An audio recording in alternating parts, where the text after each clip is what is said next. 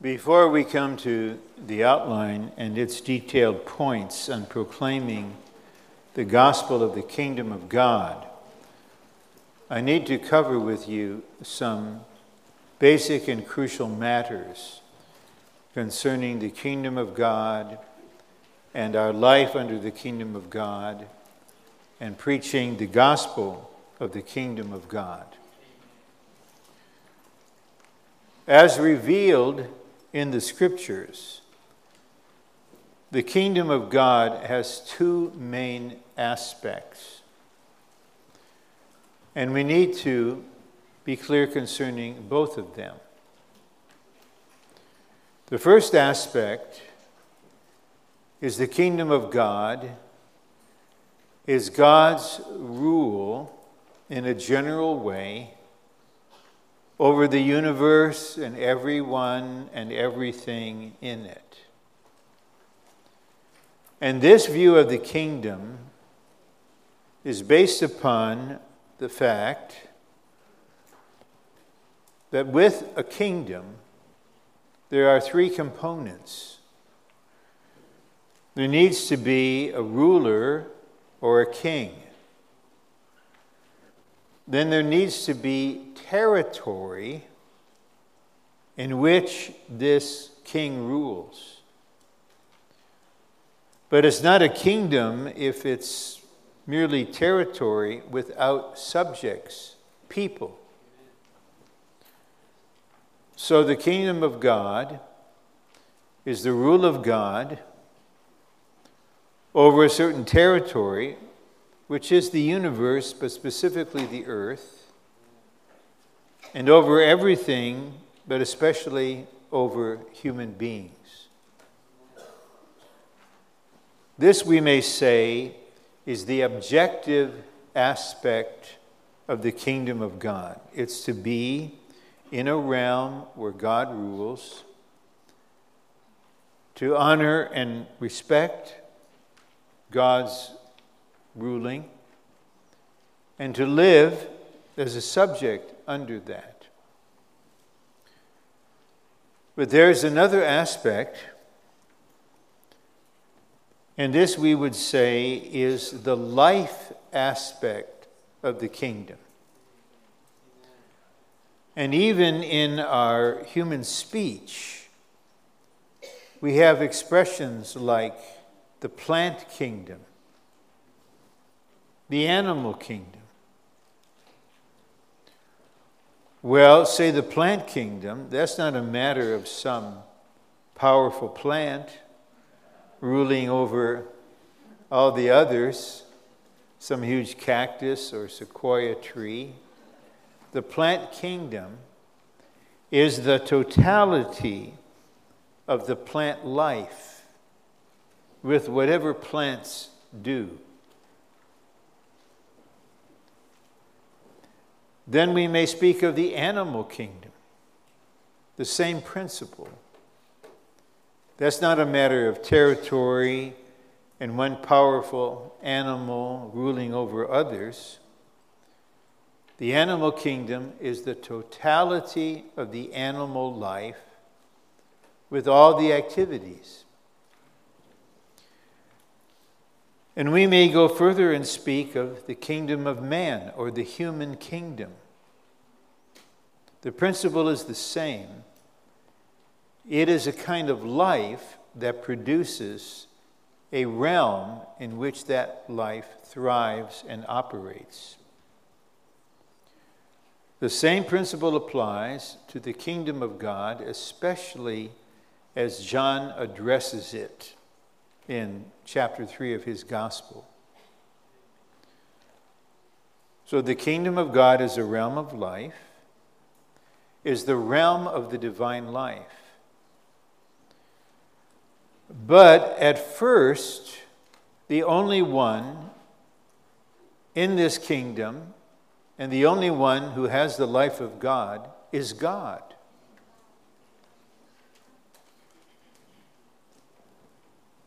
There's not just one plant in the plant kingdom, one animal in the animal kingdom, one person in the human kingdom. But with God, His life produces a realm, which realm is God himself, but only God himself is there. But his intention is that a vast number of human beings would enter into that realm of life. And in order for them to do that, they need to be born of God, to have the life of God. And this qualifies them to be in the kingdom of God as a realm of life. If we consider the ministry of the age as a whole, we will see that both sides are fully developed. There's the truth concerning God's rule, the millennial kingdom in which the overcomers will rule over the nations, the New Jerusalem as an eternal kingdom. And there is a parallel emphasis on the kingdom of God as a realm of the divine life. It's so sad that preachers, Bible teachers, theologians, when they teach from John 3, they interpret eternal life as being in heaven, and you're born again to have this life to be in heaven, and they completely miss two matters: the bride and the kingdom. The central matters in God's economy. So once a person is regenerated in spirit, that person enters into the kingdom of God as a realm of life. So for now, I hope we're somewhat clear concerning the objective aspect, God's rule over the vast territory of the universe and over everyone and everything in it. And God expects, rightly, that everyone and everything be in compliance with his rule so that there's order, allowing him to carry out his heart's desire. This is the first of the three matters I want to mention in this opening. The second is for us to be impressed that the Lord Jesus and the apostles and the early disciples announced the gospel of the kingdom. We read Mark 1, verses 14 and 15. The Lord came forth, proclaiming the gospel of God, saying the kingdom of God is at hand. Repent and believe in the gospel. The Lord Jesus himself, when he preached the gospel, this was the gospel he preached. To me, it doesn't make any sense that all those who follow him, all the believers, would preach something else. But that is largely what has happened among dear brothers who appreciate Christ dying for our sins and being raised for our justification. But I don't know anywhere presently where someone is forcefully proclaiming the gospel that Jesus preached, the gospel of the kingdom of God. And the Lord himself explicitly said, this is the gospel that must be preached throughout the inhabited earth before the end of the age. Well, a second verse that emphasizes Jesus' own gospel preaching is in Luke 43. But I read 42 as the background. He departed and went into a desert place, and the crowd sought him, and they came up to him and tried to hold on to him so that he would not go away from them. But he said, I must announce the gospel of the kingdom of God to the other cities also, because for this I was sent. He had a strong sense of commission. They wanted him to stay there with them. He said, no, I must announce the gospel of the kingdom. And he didn't say to individuals, he said to cities. Maybe the Lord will enlighten us concerning this. We're not just, what do you call a resident of Dusseldorf? A Dusseldorfer, a Dusseldorfian? I kind of like Dusseldorfian, but that could be my invention. We're not only preaching to Dusseldorfers. According to the Lord's pattern, we're preaching to the city of Dusseldorf. This was the scope. When Jonah was charged to proclaim repentance, it wasn't just to Ninevites. It was to Nineveh. So the Lord may want to uplift our scope, that we are addressing city by city in Europe with the gospel of the kingdom. Then Luke continues this line of thought in Acts. And I read 3 verses to show the continuation of this. In Acts chapter 1,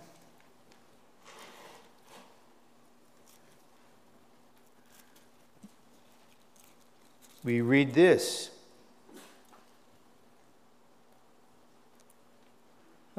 I'd like to read the first 2 verses and then focus on verse 3. The former account I have made, O Theophilus, concerning all the things that Jesus began both to do and to teach, until the day on which he was taken up, after he had given commandment through the Holy Spirit to the apostles whom he chose, to whom also he presented himself alive after his suffering by many irrefutable proofs, appearing to them through a period of 40 days and speaking the things concerning the kingdom of God. So in this transition, the Lord is speaking to these disciples, these apostles that are under his commission, and the Lord is appearing over 40 days. And what does he talk about? The things concerning the kingdom. Does this not show how crucial the kingdom is to the Lord? And how central this is to our gospel preaching? I'd like to read the note on kingdom in verse 4. This proves that the kingdom of God would be the main subject of the apostles' preaching in their commission that was to come after Pentecost. It is not a material kingdom visible to human sight, but a kingdom of the divine life. It is the spreading of Christ as life to his believers to form a realm in which God rules in his life. Well, surely, I look forward and I hope when we're in the kingdom, or at least when we're in the New Jerusalem, we can have a time with the brothers that were there and say, what did the Lord say during those 40 days? the things concerning the kingdom. And Luke mentions this. Generally, evangelical Christianity neglects the kingdom of God. It is liberal Christianity that emphasizes the kingdom of God, but almost heretically. They mainly make a social application of it. But we need to come back and be duly impressed with the centrality of the kingdom in the gospel preaching of the Lord Jesus and the early disciples. After the persecution broke out in Jerusalem, and all the believers were scattered except the apostles, Philip, one of the serving ones, was manifested as an evangelist. Sometimes our function may not be manifest until the Lord raises up a certain environment, and then it becomes clear.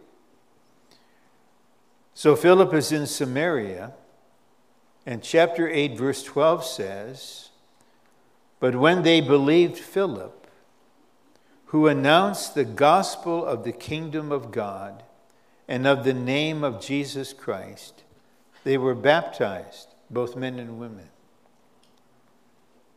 So Philip had obviously been trained. And he was an evangelist. And he announced the gospel of the kingdom and of the name of Jesus Christ. Okay, we read Acts 1:3. Well, that's almost the absolute beginning of the book. So we can say, that's verse 3. Acts begins with an emphasis on the kingdom. Okay, here's the last verse in Acts 28:31 regarding Paul. All right, start with verse 30. "And he remained 2 whole years in his own rented dwelling and welcomed all those who came to him, proclaiming the kingdom of God." So anyone who came, Paul would proclaim the kingdom of God and teaching the things concerning the Lord Jesus Christ. So this is the Lord Jesus. This is the account in Acts. We are in the Lord's recovery. The principle of recovery is that what was in the beginning and has been neglected, we need to be brought back to that. Because what God had in the beginning is what his original intention was. Okay, now I want to turn to the third matter. And this is based upon this principle that we considered when we were talking about the gospel of the glory of Christ. Christ needs to shine into us more and more.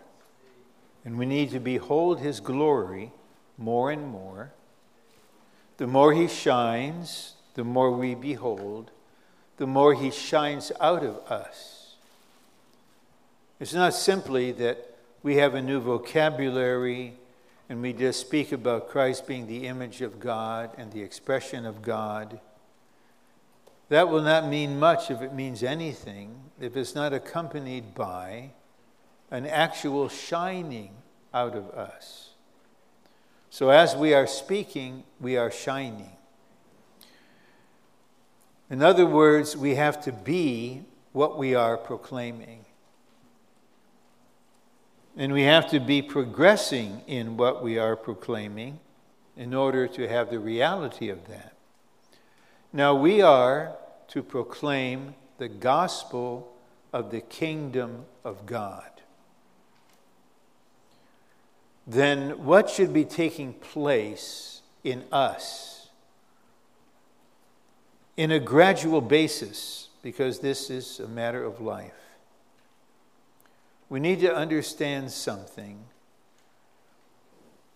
of the Lord's recovery of fallen human beings and of the reality of the kingdom in the life of believers. So here is a sketch.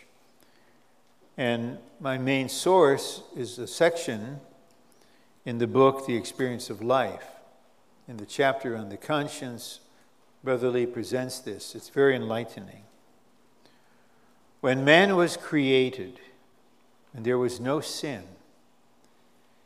he was in the direct presence of God and lived under the direct rule of God, mainly through the intuition and fellowship of his Spirit. The conscience, in its function, was activated later to monitor us, to try to preserve us from sin. So God's intention in the beginning was that the man created to express him and represent him would live directly under his rule. When sin came in and they were thrust out of the garden, man fell from the direct rule of God to the rule of conscience. And some say that's the dispensation of conscience. There was no human government on earth for hundreds and hundreds of years. And the people should have taken heed to their conscience, but hardly anyone did. It's only the line of the descendants on the positive side of Adam, Seth and the others. Overall, the society was full of violence and chaos. So after the flood, human government was established.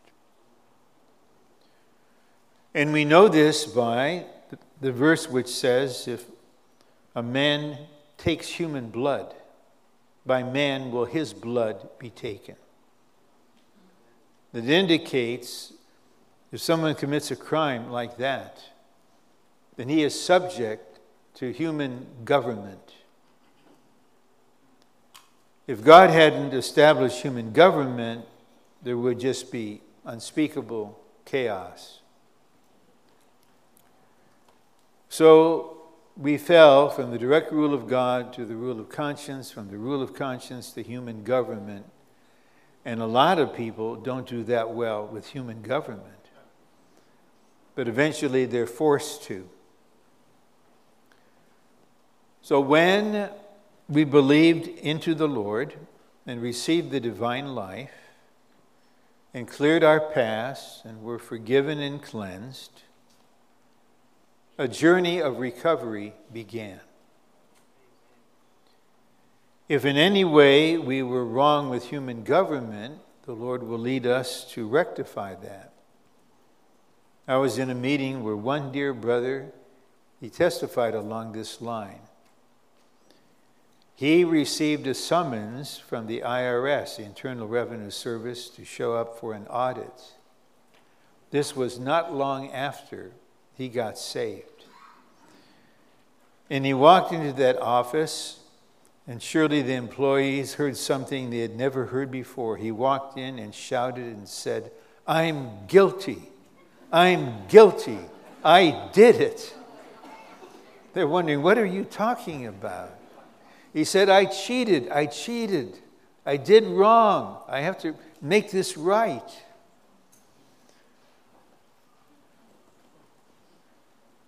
And then we are brought to conscience. And this is a crucial experience in the experience of life and a crucial stage in our life with the Lord. To have a conscience void of offense, to have a good conscience, a pure conscience. Paul said, I always exercise myself to have a conscience void of offense. So this is a lifelong exercise. But, and now we come to a point, we have to be very clear. I need to be clear, and you need to become clear.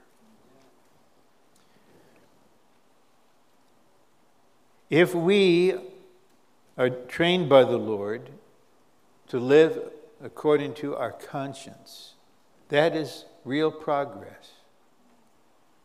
We don't need a police patrol car visible in our mirror in order to control the speed of our driving. We have an inner monitor, the conscience, letting us know. And here's another real story. A dad who's a brother was riding in the car with his young son.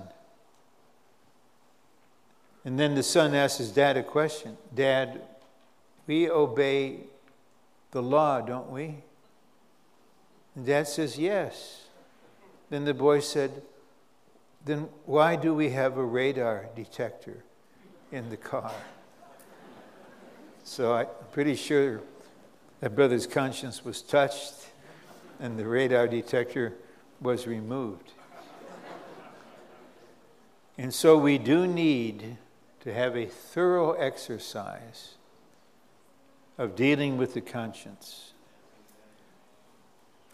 And now I repeat the but.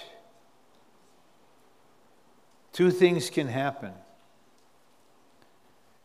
And the desirable thing rarely happens. What often happens, and I'm talking about us now, is that we stay here under the rule of the conscience and become really good people.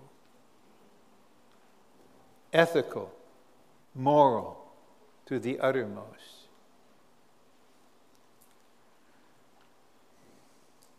With just a very high standard of ethics. And as soon as our conscience prompts us, we are troubled and we take care of it. But if we stop here, we will never in our lifetime live the life of a God-man. We'll only live the life of a good man. God-men are recovered to the direct rule of God. This is what the kingdom is. It's the direct rule of God over your inner being. That's why I selected hymn 942. And stanzas 2 and 3 speak of Christ is enthroned within our hearts to regulate our words and deeds and all of our inward parts. This does not mean we can never be loose and careless with our conscience. Paul lived under the direct rule of God. But remember that event recorded in Acts when he was appearing before the religious tribunal. And he spoke something, and someone slapped his face. He said, "Why do you slap me, you whitewashed wall?" And someone said, "Is that the way you speak to the high priest?" Paul realized, I think he made a mistake. And he said, "I didn't know he was the high priest. It's written, you shall not speak evil of a ruler of your people." Then he wanted to speak about the exercise of his conscience. But here Luke is observing this, recording this for millions of people to read. And Paul said, yes, I always exercise my conscience when there's conviction there. But my basic relationship is directly with God under his rule. And how the Lord will shepherd you from the rule of conscience to the direct rule of God I can't say. I can only give you a general testimony. One way he did this in me was to smash all self-righteousness and to eliminate all attempts of self-perfection, and to show that God wants something more than our kind of righteousness and self-perfection without ever neglecting our conscience. The Lord wants to shepherd us back to live in the divine life directly under the rule of God, mainly through the intuition and the fellowship function of our spirit, with the conscience bearing witness that we are right with God. This is a huge difference. And there is a significant line of ministry and brotherly ministers on the God-man living. So not just, quote, spiritual, not just biblical, not just ethical, cultural, moral. All that an unbeliever can have. We need to be brought back to the direct rule of God. And there's two aspects of the inner sense when you know you're under the direct rule of God, in addition to the general sense of peace. According to Revelation 22, the river of water of life is flowing from the throne. And that river is bright as crystal. So when we have the sense that life is flowing in us in a bright way, and this flow is coming from the throne of God in our hearts, that flow, that river, is an indicator you are under the direct rule of God. If you're only living under the rule of your conscience, then you will have peace there. But you won't have the flow of life there. You'll have peace because your conscience is at rest. Another aspect is seen in the Gospels where the Lord says, prior to his experience on the Mount of Transfiguration, some of you will see the kingdom of God coming in power.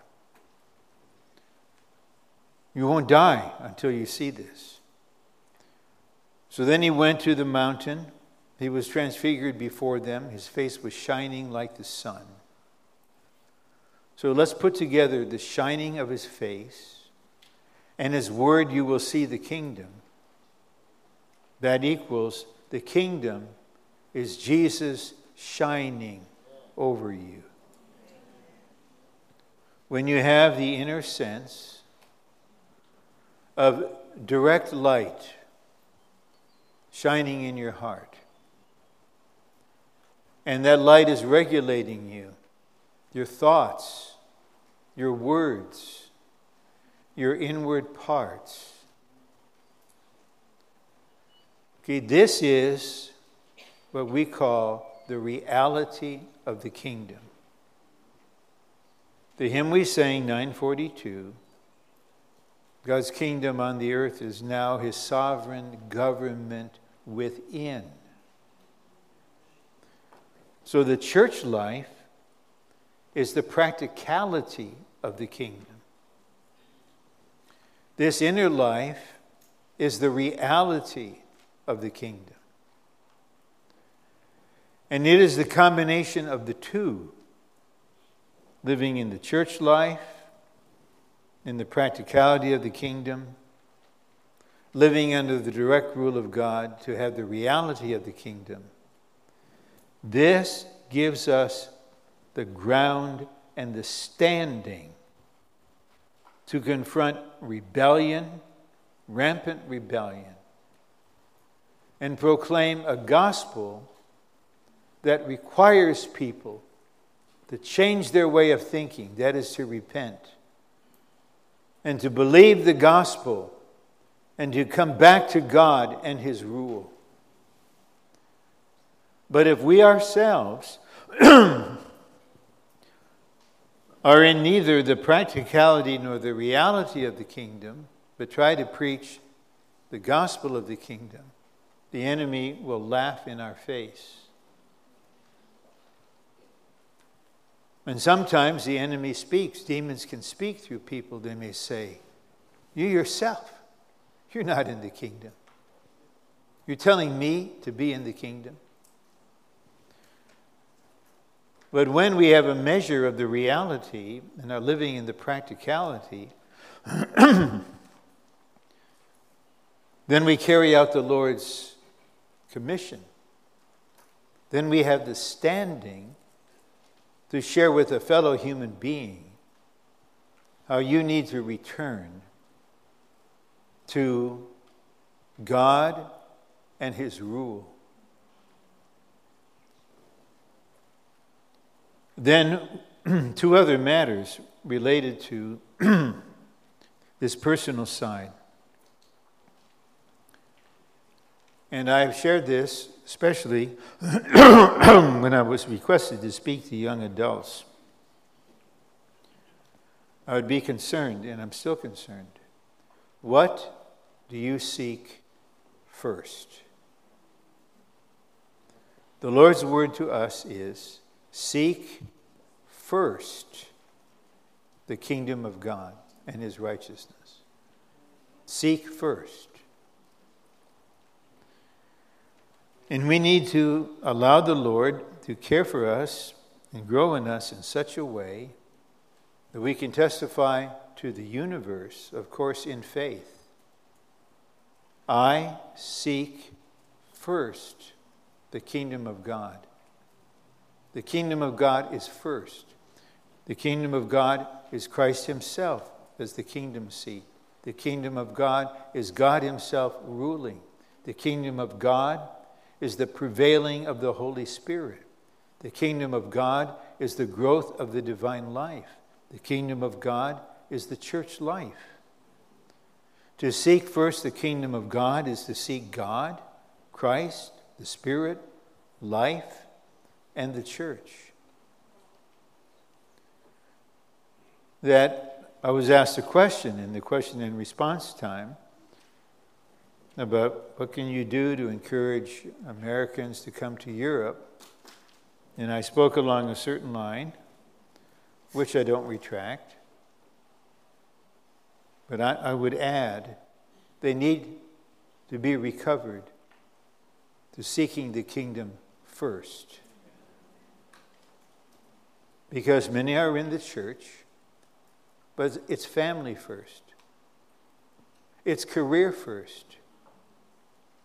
It's their obsession with health first.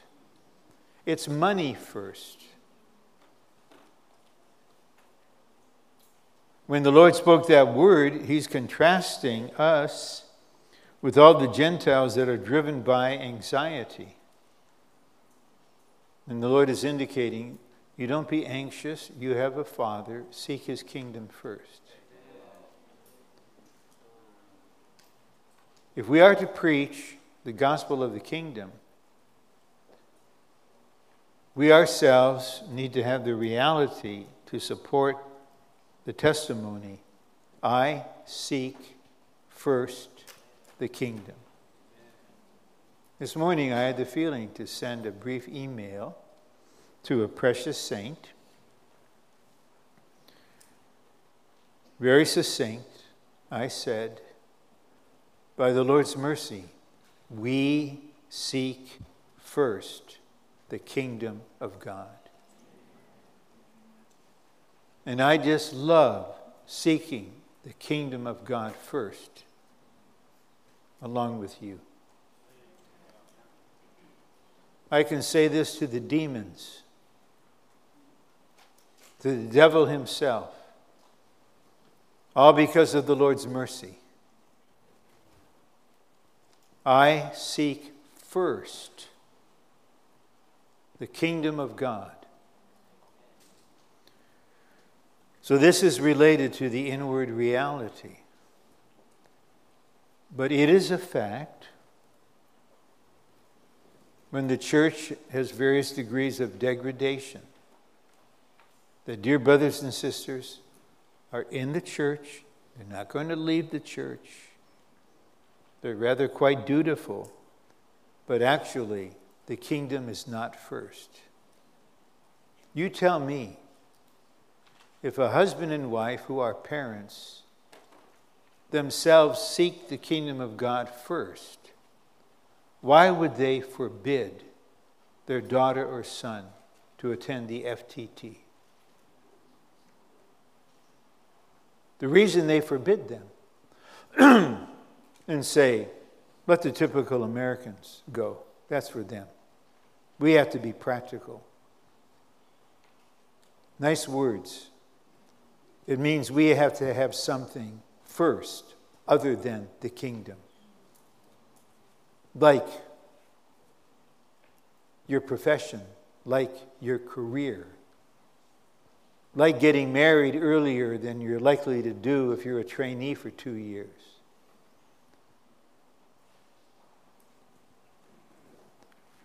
One day the light will shine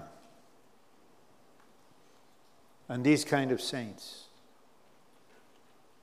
But it may be at the judgment seat. The kingdom is of utmost importance to God and to Christ himself. It needs to be equally important to us. And then we need to realize that the kingdom addresses the fundamental problem among humankind, that is rebellion against the rule of God. And we are here to represent God with his authority to subdue the earth and to bring the kingdom to the earth. And sooner or later, somewhere, somehow, the Lord will gain a group of brothers and sisters who will do this. There's a young couple. The Lord brought them together. They love each other. They get married. They have no idea what they're doing, which is the best way. You just learn by doing. They're still in their 20s, but something is settled in their being. Our life together is for the kingdom of God. Amen. If we have children, we will raise them for the kingdom of God. Amen. My job, according to God's law, we have to work, of course. But I don't have a career. I have a profession or a trade for the kingdom of God. And then finally, I would draw your attention to Colossians 1:13. Because the enemy lies, misrepresents God, instills in us a fear of being under God's rule. That is actually his own fear. It's his kingdom that's terrifying. The kingdom of God is called the kingdom of the Son of his love. It is indescribably delightful and pleasant. It is the kingdom of the Son with the many sons. And God delights in the many sons, even as he delights in his Son. And the love that God has for his Son, he now has for the sons. And this realm is delightful. It's full of enjoyment. And yes, we are ruled by what? Love. By light. By life. There's no fear. No fear. No rod of iron here. No suppression here. We're under the direct rule of God, and we've never been happier because the kingdom of the Son of God's love is the most enjoyable place in the whole universe.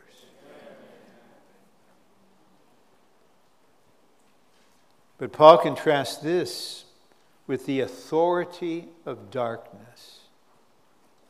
That's what dominates in Europe, in the lives of millions and millions, in the lives of the refugees. And we are here to effect a transfer in your life. If you'll give us an ear for a few minutes, we will show you how you can be transferred out of the authority of darkness into the kingdom of the Son of God's love. Because we are in this realm as we're talking to you. There's a river flowing in us. There's a light shining in us. We are in the realm of unspeakable delight. Here there's no division, there's no enmity, there's no war, there's no prejudice, there's no hatred.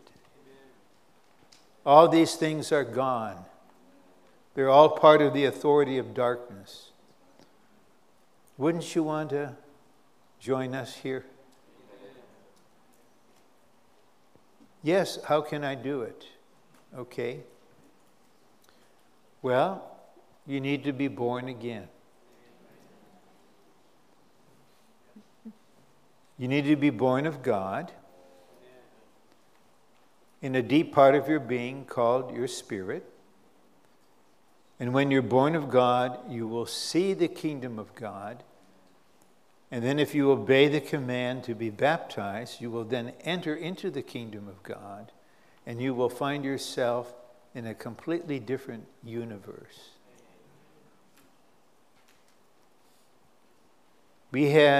Something came out in prayer before the meeting. And the prayer was, Lord, please bring us to the point in Europe where every day at least one person enters into the kingdom of God. Amen. Can we all say amen to this? Amen. At least one, every day, every day.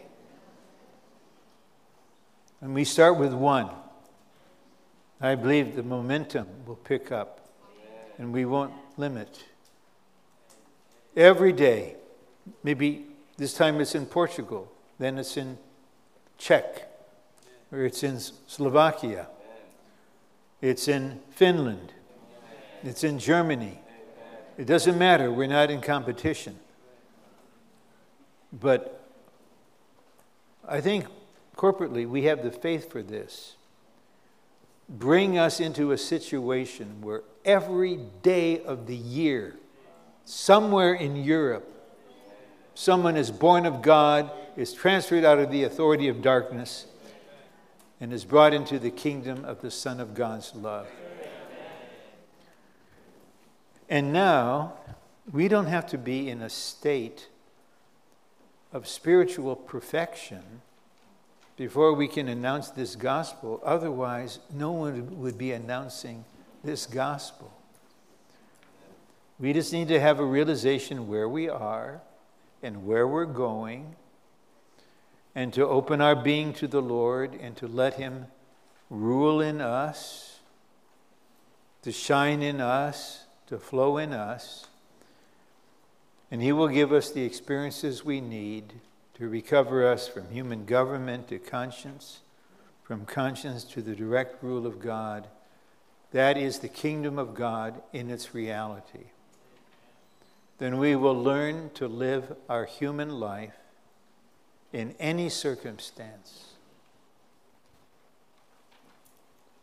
Some asked me in the early months after Susan died how I was doing. And I said, of course, I'm suffering the loss, but I'm not ruled by it. Death does not reign. The loss does not reign. Life reigns. Amen. God reigns. Amen. And neither am I defined by this experience either. So we can testify that the divine life is so prevailing that if we're open, we can be under the Lord's direct rule in any situation and every situation. And now this life is growing in us and flourishing in us. So we're all in the process and we're all in the practicality. But then corporately, we stand in this reality and practicality. So we go way beyond where any of us is personally. And we speak from the reality of the body of Christ. And we stand in this reality, flowing out the divine life, clothed with the power of the Spirit. And we let our dear fellow human beings know, you need to be in another kingdom. You fled Syria. You fled Iraq. You fled Iran. You wanted to be in another realm to have a better human life. We understand why you would do this. But actually, that's a picture. You do need to be in another realm, but not merely Germany. You need to be in the realm of God. That is where the wealth is. That is where the security is. Okay, now we can read through the outline.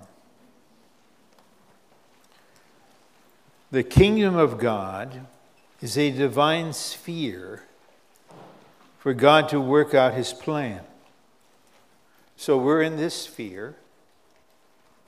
So this means that whatever God plans for us, we let him work out. Will you let him do that? Or is this a little scary? If it's scary, then say, Lord, I'll open this much. And he would say, this much is good. I'll start with this much. I'm not going to pry you open. Because what he has planned, I'm just looking at a dear couple I met a couple years ago. They had a certain situation in their life. Now they're both here. Now they're married. I just rejoice to see them.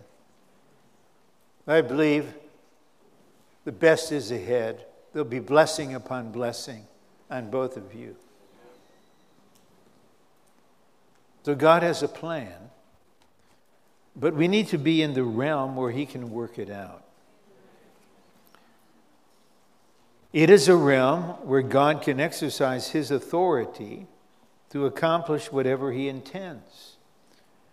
So if the kingdom is in you, then God can do whatever he intends. I do know it's kind of frightening for some when in my speaking I would say and testify, Lord, I'd like to live before you in this way. You do whatever you want.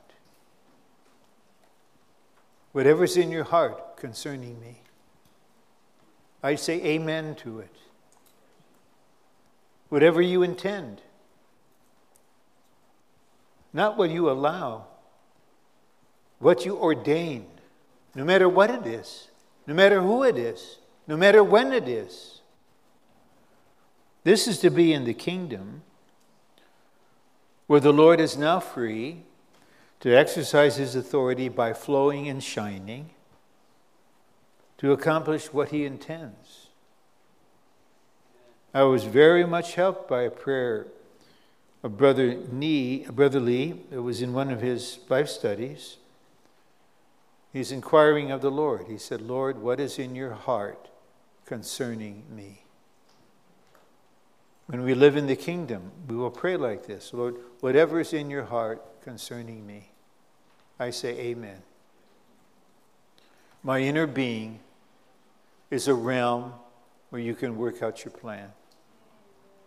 My heart is a sphere where you can accomplish what you intend. So please, Lord, be free to do whatever you will. 2, as God incarnate, the Lord Jesus came to establish the kingdom of God, to establish a realm in which God can carry out his purpose through the exercise of his authority. Well, he himself, we know from Luke 17, was the kingdom. He said, the kingdom of God is in your midst. Who was in the midst? The Lord Jesus. So he came to establish this kingdom by sowing the seed of the kingdom into human hearts, and by his all-inclusive death, destroying the devil and nullifying his kingdom. So this was his mission, to sow himself into us and reproduce himself in life as the kingdom. 3 says the fundamental problem in the universe is rebellion against the authority of God. So in the previous message, we saw how Satan is the real rebel, but that rebellious element has been injected into all of us. Satan intends to violate God's sovereignty, usurp God's authority, overthrow God's throne, and establish his own kingdom. That's what he intends. And he wants to do that in human beings, usurping them.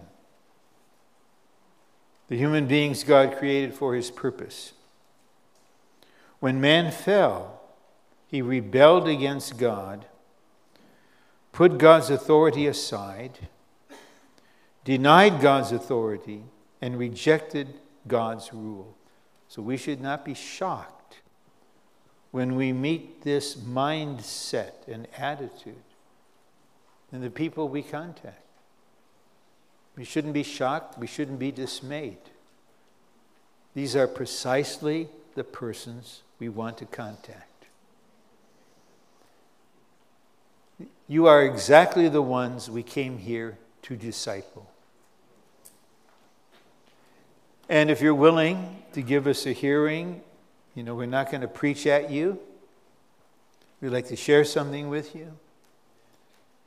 And the Lord will lead us to announce the kingdom in the name of the Lord Jesus.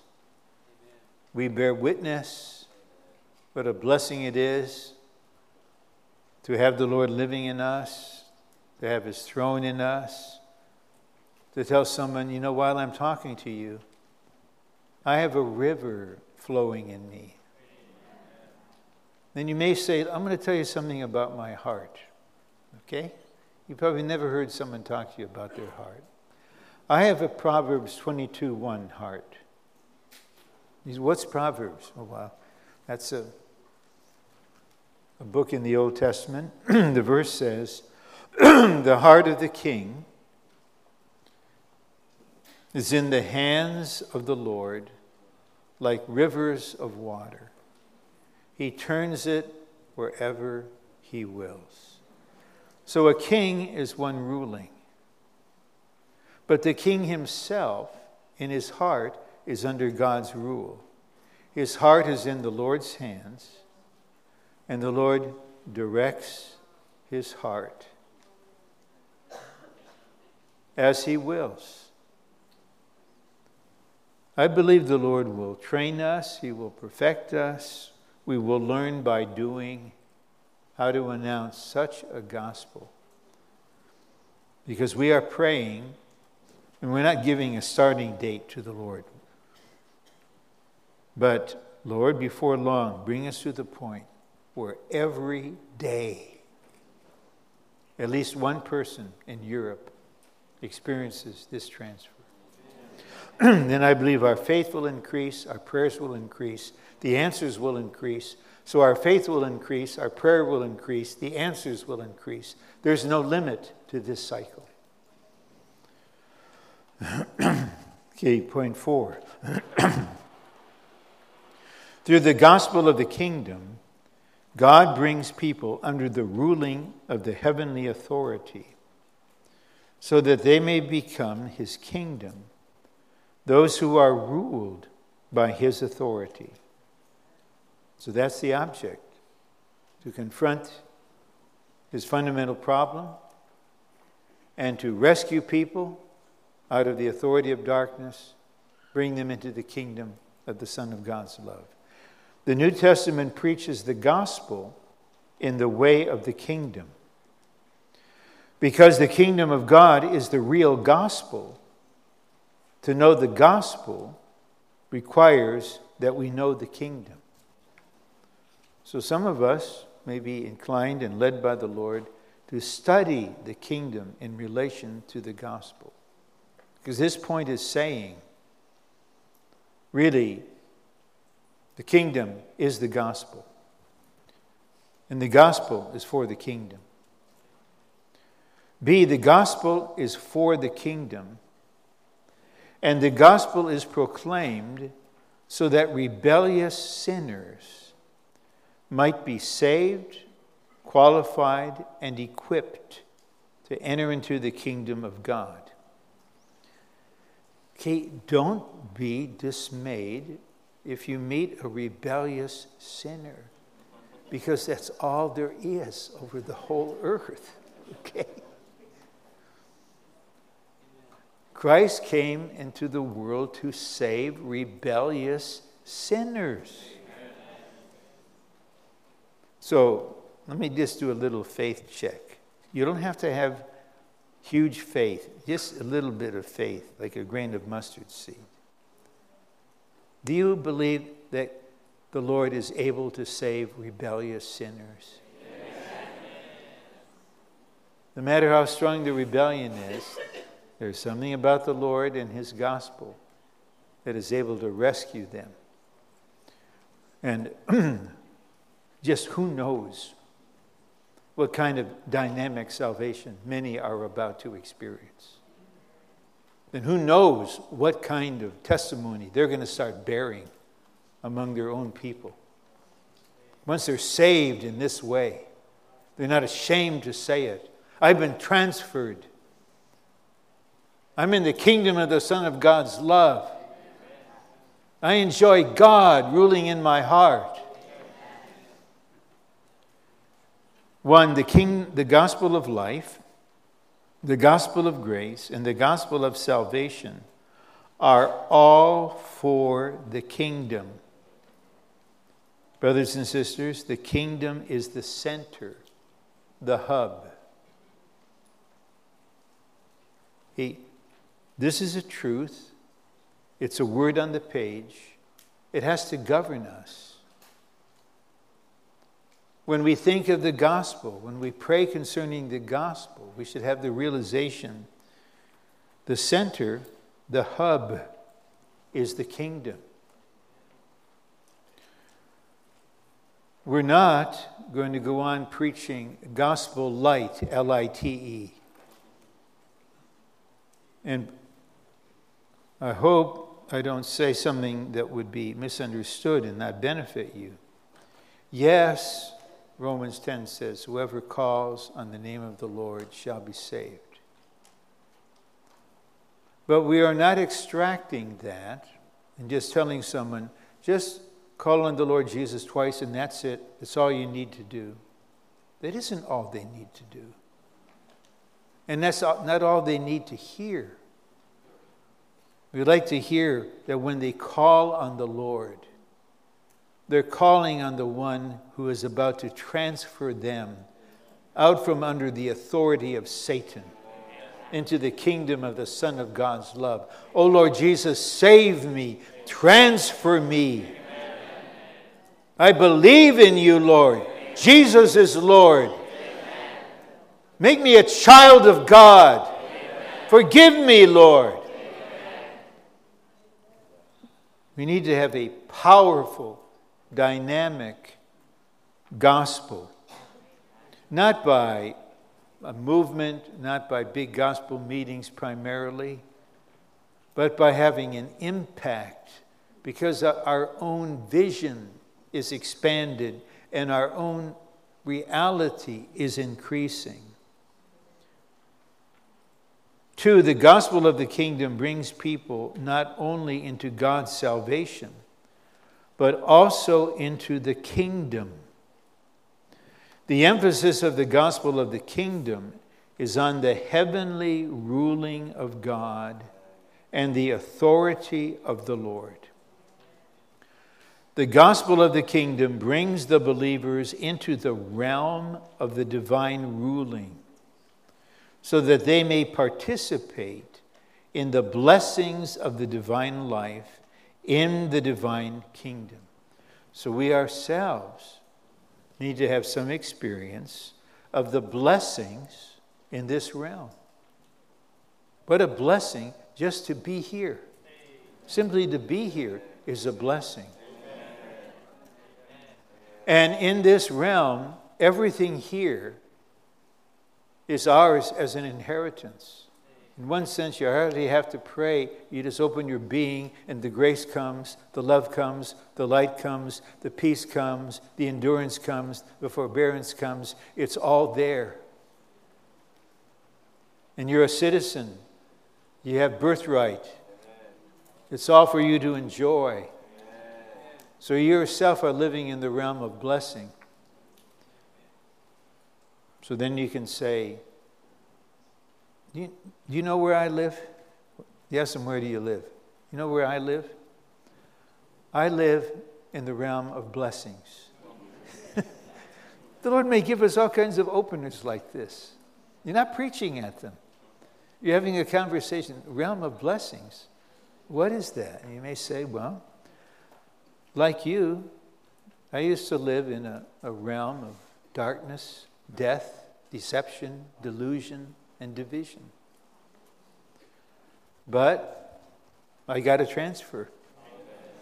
I got transferred out of there into another realm, and that's called the kingdom of God. And I've been learning day by day, it's a realm full of blessing.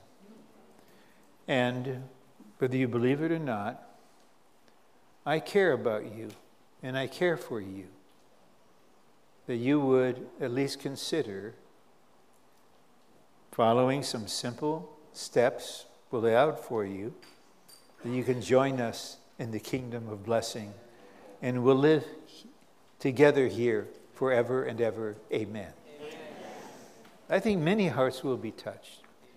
And the Lord will give us the prayers to open the way, powerful prayers, binding and loosing prayers. See, in Matthew, the goal of the gospel of the kingdom is to set up the kingdom of the heavens by putting people into the triune God, making them citizens of the kingdom of the heavens. This should be our view of baptism. We are now making you heavenly citizens, kingdom people, by putting you under the water and bringing you out of the water. We are bringing you out of one realm into another realm. This is a testimony to the universe. You are about to make the greatest transfer in your life. And we will welcome you into the kingdom of God. 5, as believers in Christ, we have been regenerated to enter into the kingdom of God as the realm of the divine species, to live under the rule of God in life, light, and love. Remember I mentioned early,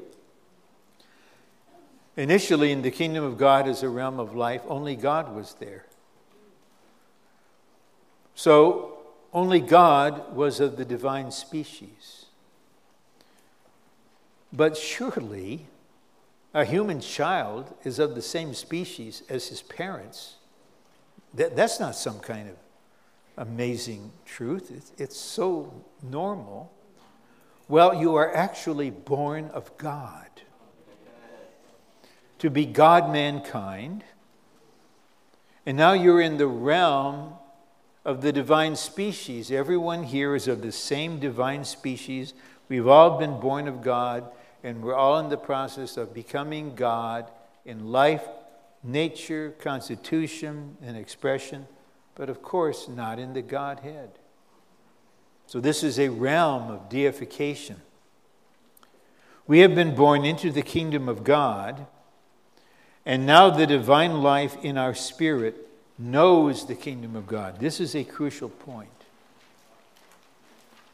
The divine life is the life of the divine kingdom, and this divine life is in our spirit. So the divine life in our spirit knows the kingdom of God. It recognizes it and lets us know when we are in this realm experientially and when we're not. It knows. The kingdom of God into which we have entered through regeneration is a realm of the divine species. We're not just citizens under a government.